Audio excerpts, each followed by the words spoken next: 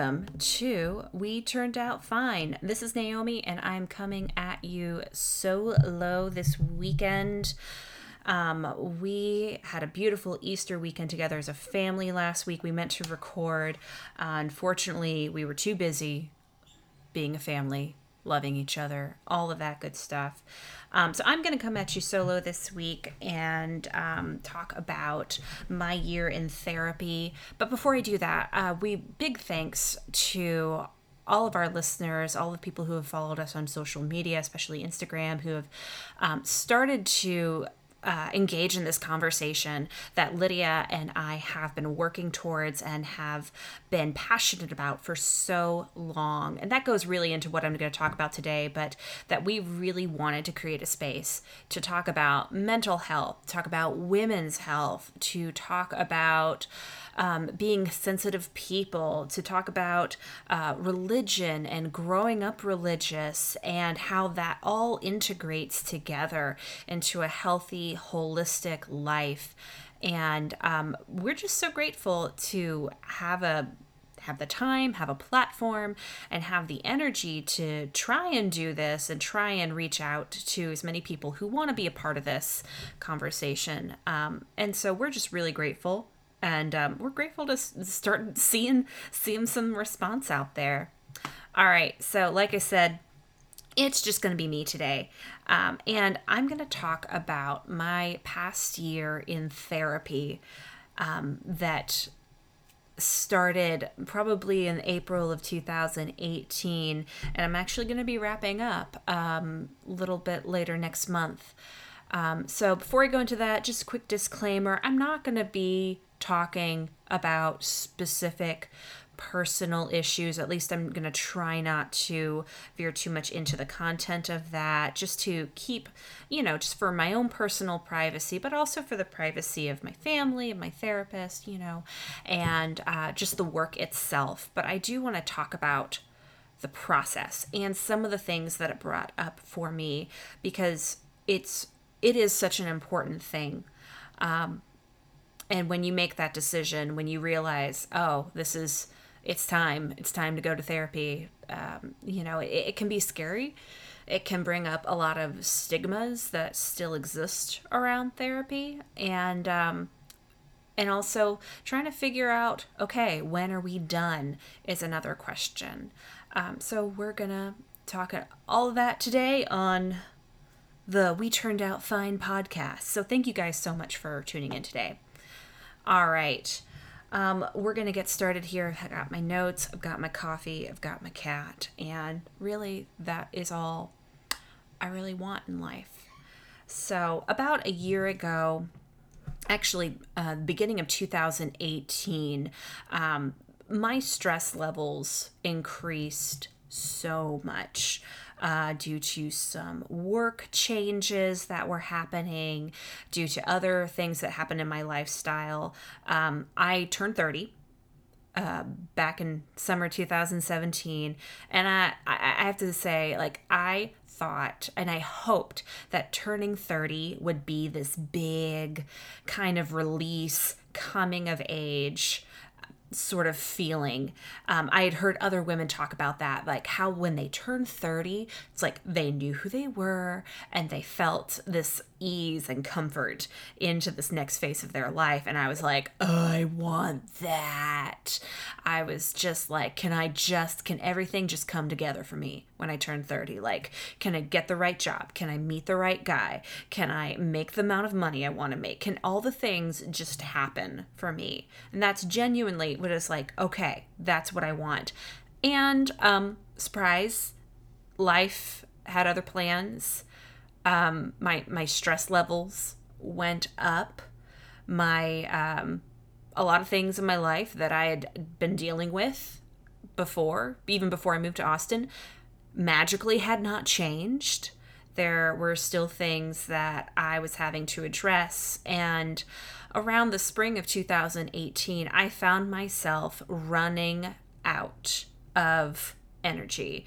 My little basket of coping mechanisms, those tools and tricks you pick up, I realized I'm like, these are running out on me. All the things that I learned how to do in years of therapy past or have just learned of myself, all of a sudden they weren't working for me anymore, or they weren't working as effectively as they should have been for the amount of stress that I was going through.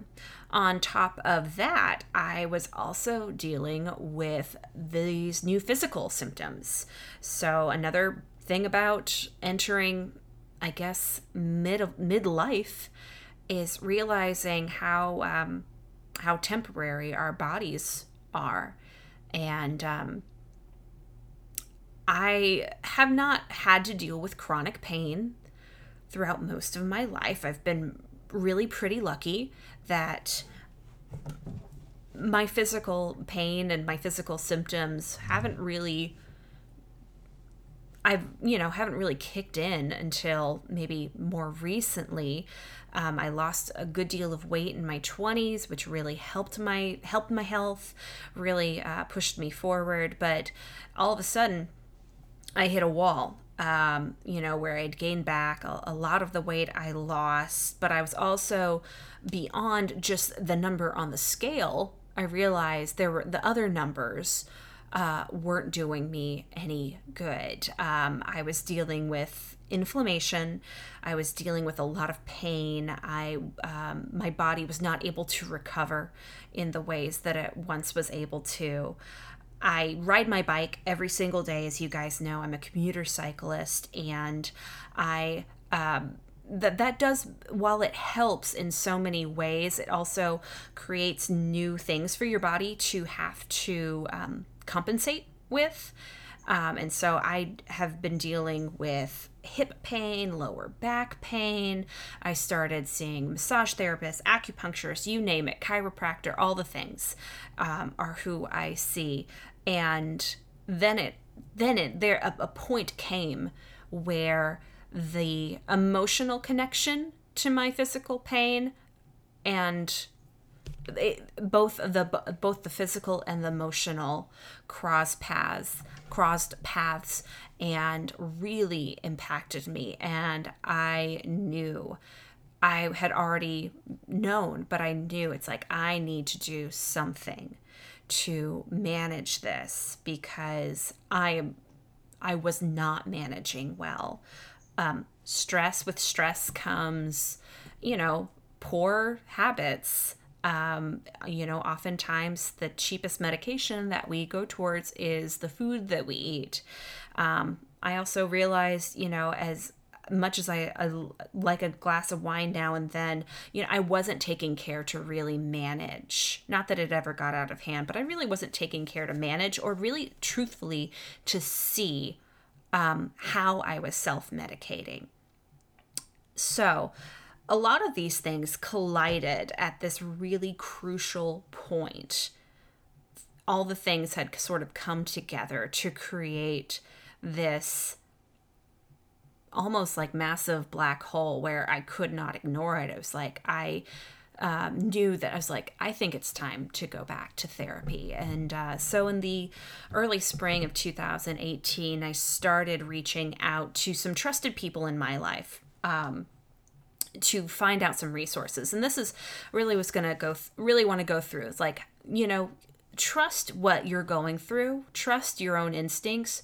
If you feel like, hey, I think I need to stop and take stock, or things are getting out of hand and I don't know how to handle that, that could be a sign that you are ready to start therapy. And then the next step really would be to figure out who you want to see and where you want to be seen.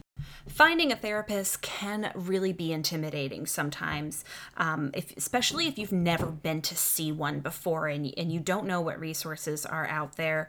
A good place to start could be your health insurance, see what benefits you have. But really, I went to people that I trusted, to people that had spoken truth into my life and who I knew were connected with these resources. And so I started asking questions.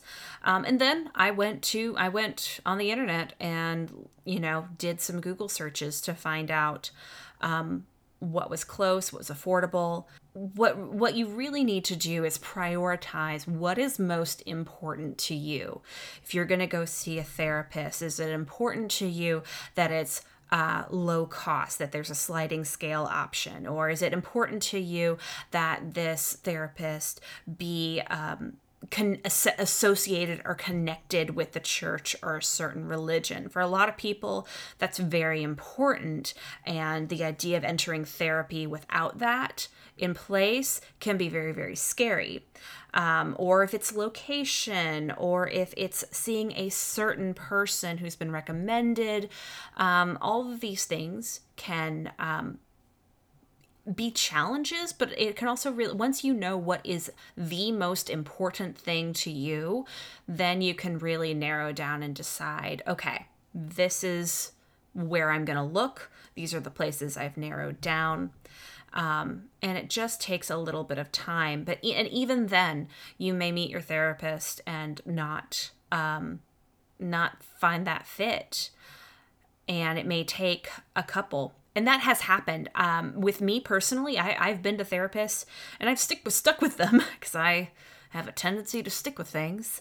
I've been to therapists and I realize after the fact, it's like, oh, we really didn't have a mutual understanding or trust that was on the same level. And same with some friends of mine who have had really bad experiences, like with the first person. And so it took a couple of times with different people to find the right fit.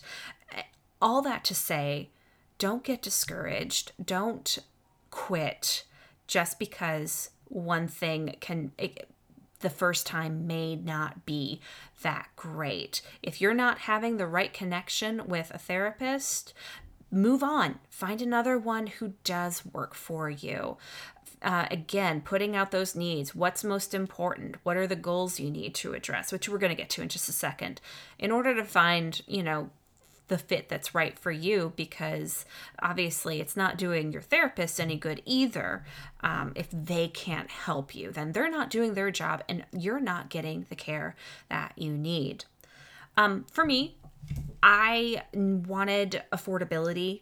I needed to make sure that I was going to be able to pay for this since I knew that I would have to. I wanted something, fairly close. I have to travel, a lot. I, ride my bike everywhere in Austin. So it was really nice that I was able to find a therapist who's actually in my neighborhood that is like a 10-minute bike ride away from where I live.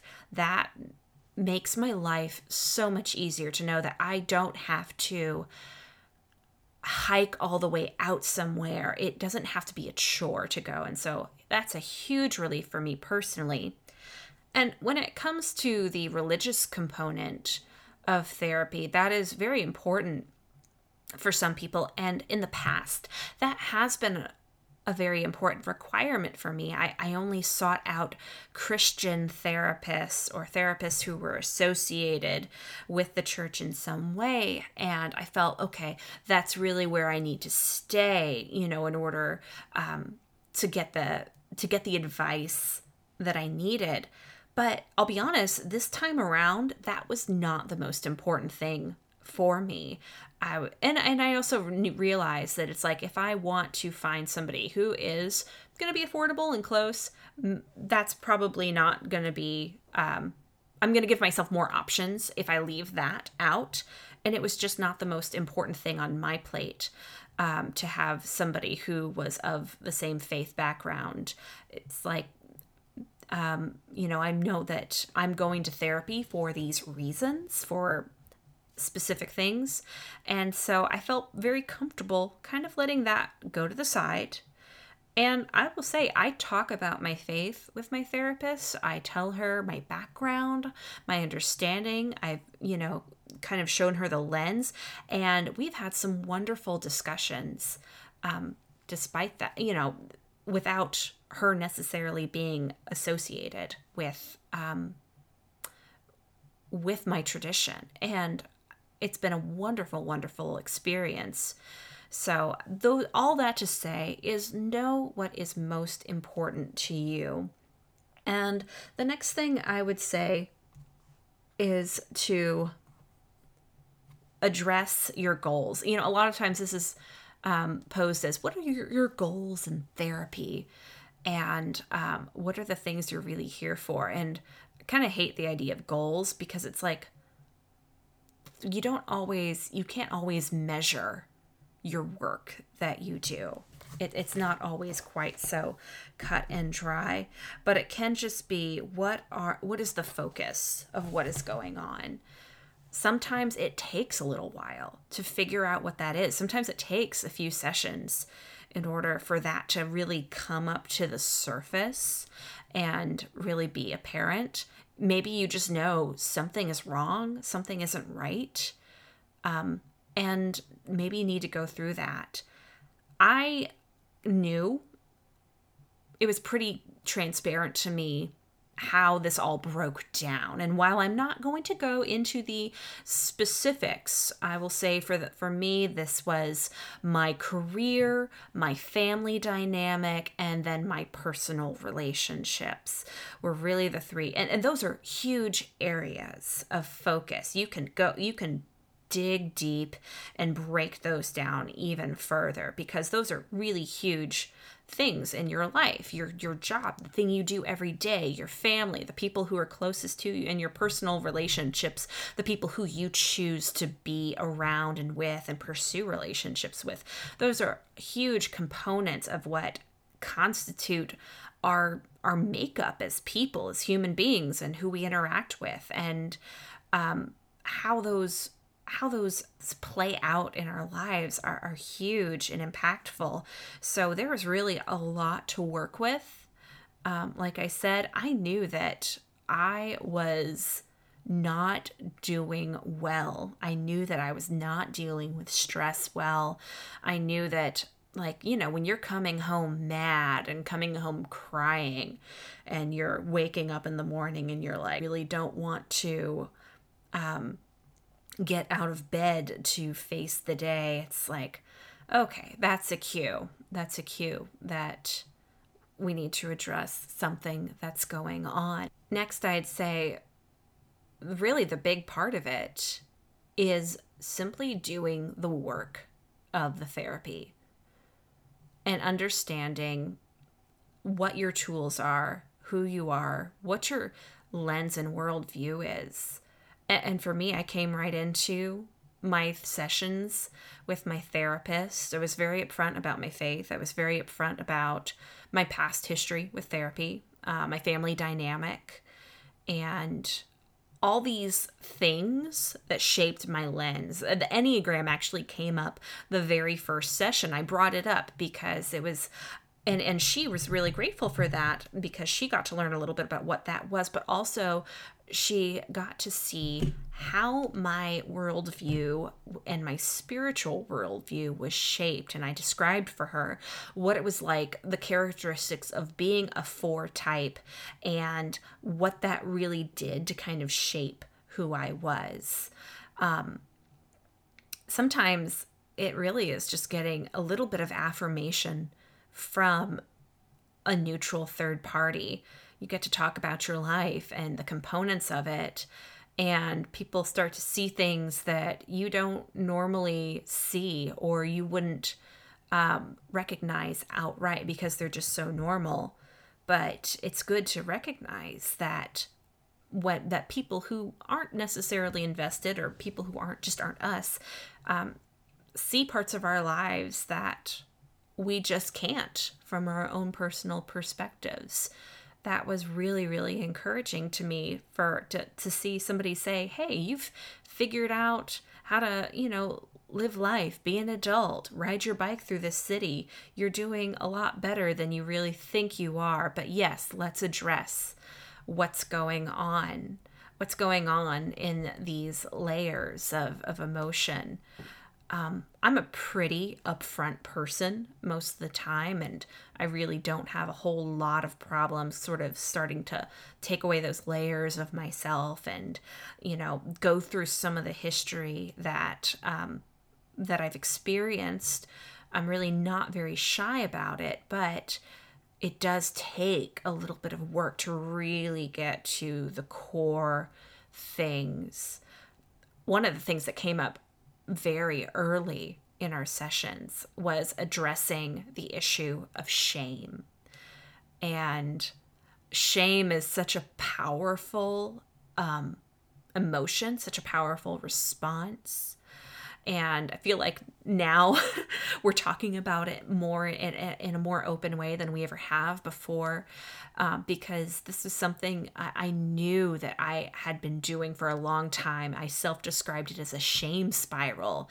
This ability to work myself up into a frenzy. If I go back and I think about memories or think about emotions, think about mistakes I've made, or think about why can't I move forward in this area in my life, and I would all of a sudden, it shocked me when I realized how quickly I could go into myself, fold into myself, and launch myself into a shame spiral. And I, even in my everyday life, I would, if I felt maybe some emotions coming up, or, because I can sit and I will think about things that happened years ago and feel them as if they were happening right here and right now. The emotion will come up very, very close to the surface for me. And sometimes, even in the middle of the workday, I'm doing my job and I start to think about a thing that happened. And I would even have to stop myself and go like, can I do this right now? Do I have the emotional energy to really think? Do I really want to think about this particular thing, this particular emotion right now and delve into it? And sometimes it's like, yes, I can. And other times it's like, okay, no, let's just pick this up. I literally imagine physically picking up an object and like putting it on a shelf and saying, this feeling is real, but we're not going to get to it right this minute. I'm going to wait till I have a little bit more resilience to really delve and to feel all the feelings that I know this is going to bring up for me. So I was already pretty aware of how I dealt with shame.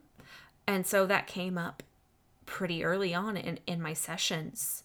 And I'm shocked but also not to say how deeply interwoven that is to all of those areas. Shame for, not being as successful as I thought I should be. Shame for not having the relationship that I have wanted to be in for years, or shame for not, not navigating certain life choices better than I did, and how much those things really truly weighed on me.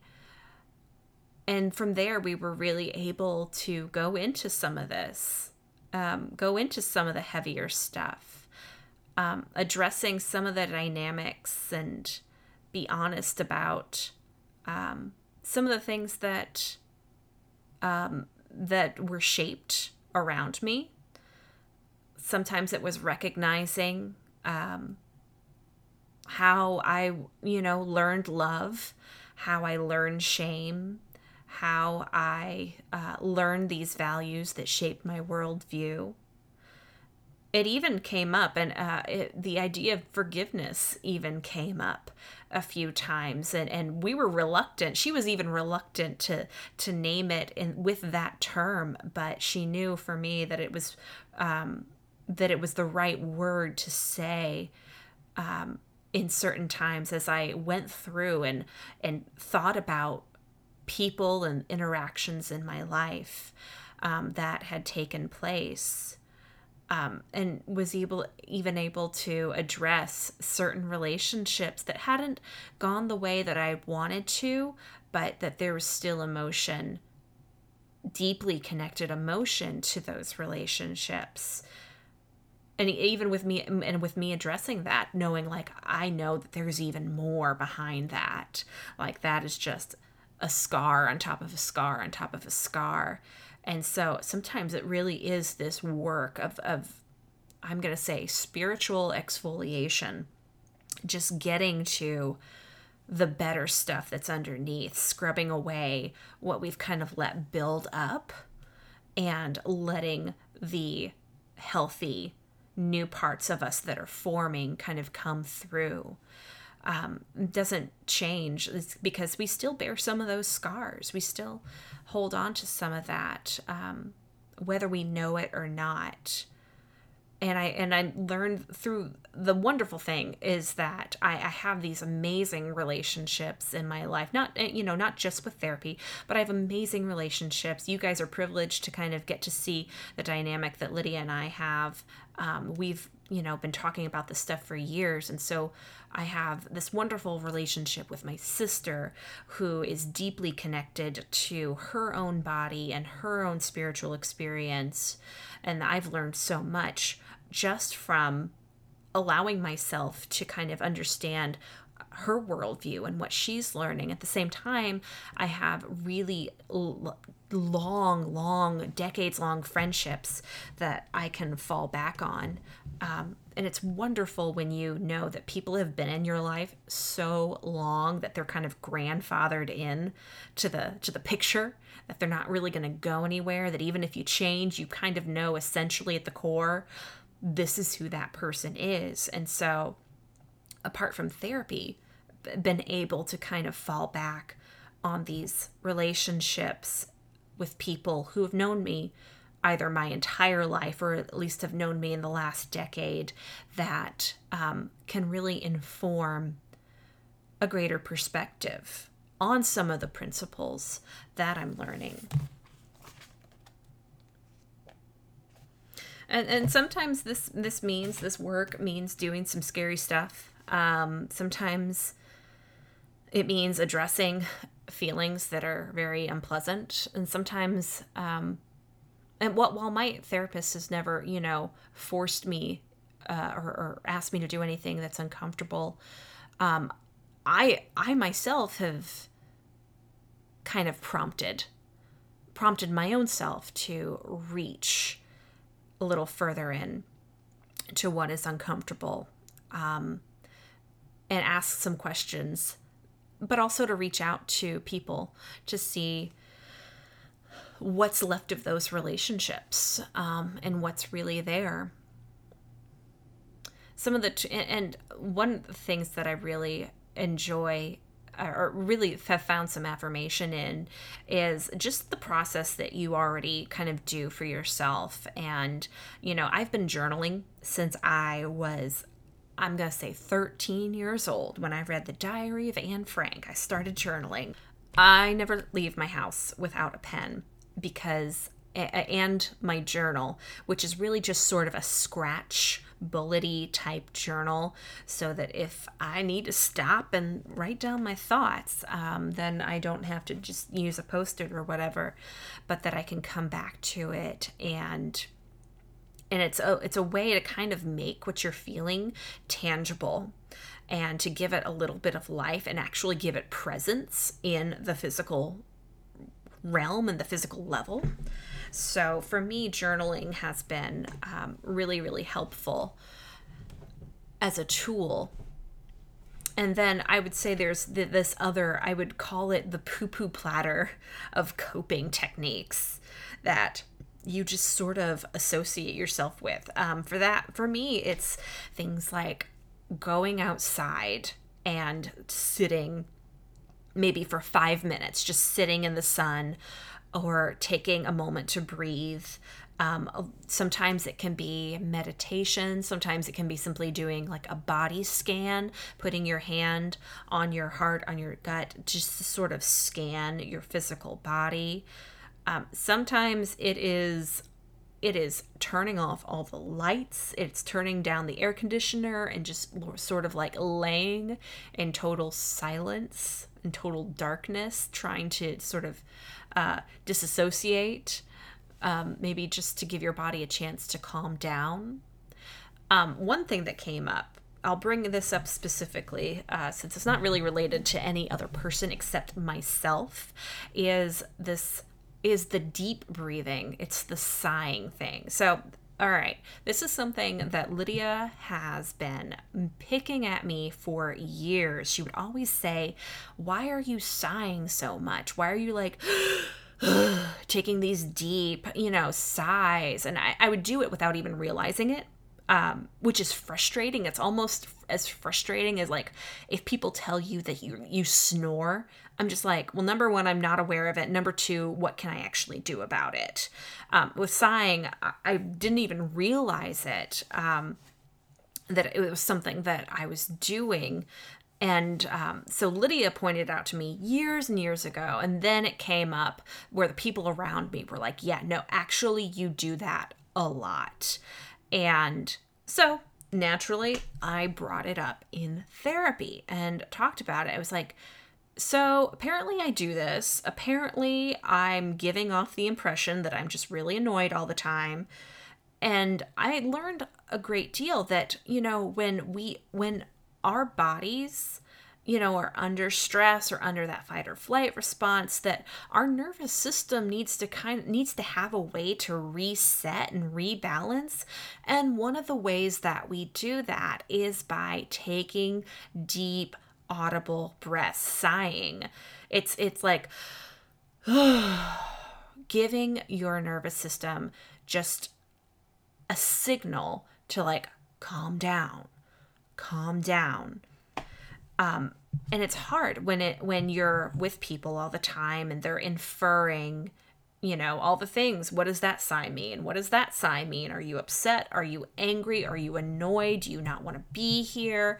Sometimes those feelings are very, very real, but I knew for me, it's like, this is my body's response to being under stress, to kind of kind of fighting off that fight or flight instinct. It's my body's way of saying, it's okay, you're fine. Just take a minute, reset, just to be in the place where you are. So that's a great example of, why we have breathing techniques, why therapists will, or it's not even therapists. I feel like this is really more commonplace now, just the practice of taking deep breaths, counting, giving yourself, inhale for this many counts, exhale. It's literally forcing your body, forcing your nervous system, your mind to just like pause and now re-enter. Keep going. Give yourself that time. And if we're not doing that, then that's where we're coming to me going like sighing, because of course things are going on underneath the surface, and my body is trying to like just calm down, just let some of that go so it's not in me, it's not impairing every decision and every thought that I have throughout my day. So I'm going to leave that there for you guys. Needless to say, I think one of the great things is that with therapy, it really is just about what works for you. What are those techniques that you already go to? If it's physical activity, running, if it's something like journaling or meditation or a body scan or, yoga. That's the wonderful thing, is that we can really create and cultivate this toolbox of techniques to work with depending on what we're going through, and just sort of assessing what do I need right now? What can I reach for? What can I do for myself in this moment? And what do I need help with? When do I need to get somebody else involved? Either somebody who loves me and knows me and is deeply invested in me, or if it's somebody neutral who I'm not going to see every day in my life and can give me sort of an honest outside perspective on this. Okay. we're going to go move on to the last part, and that really is deciding when to end therapy.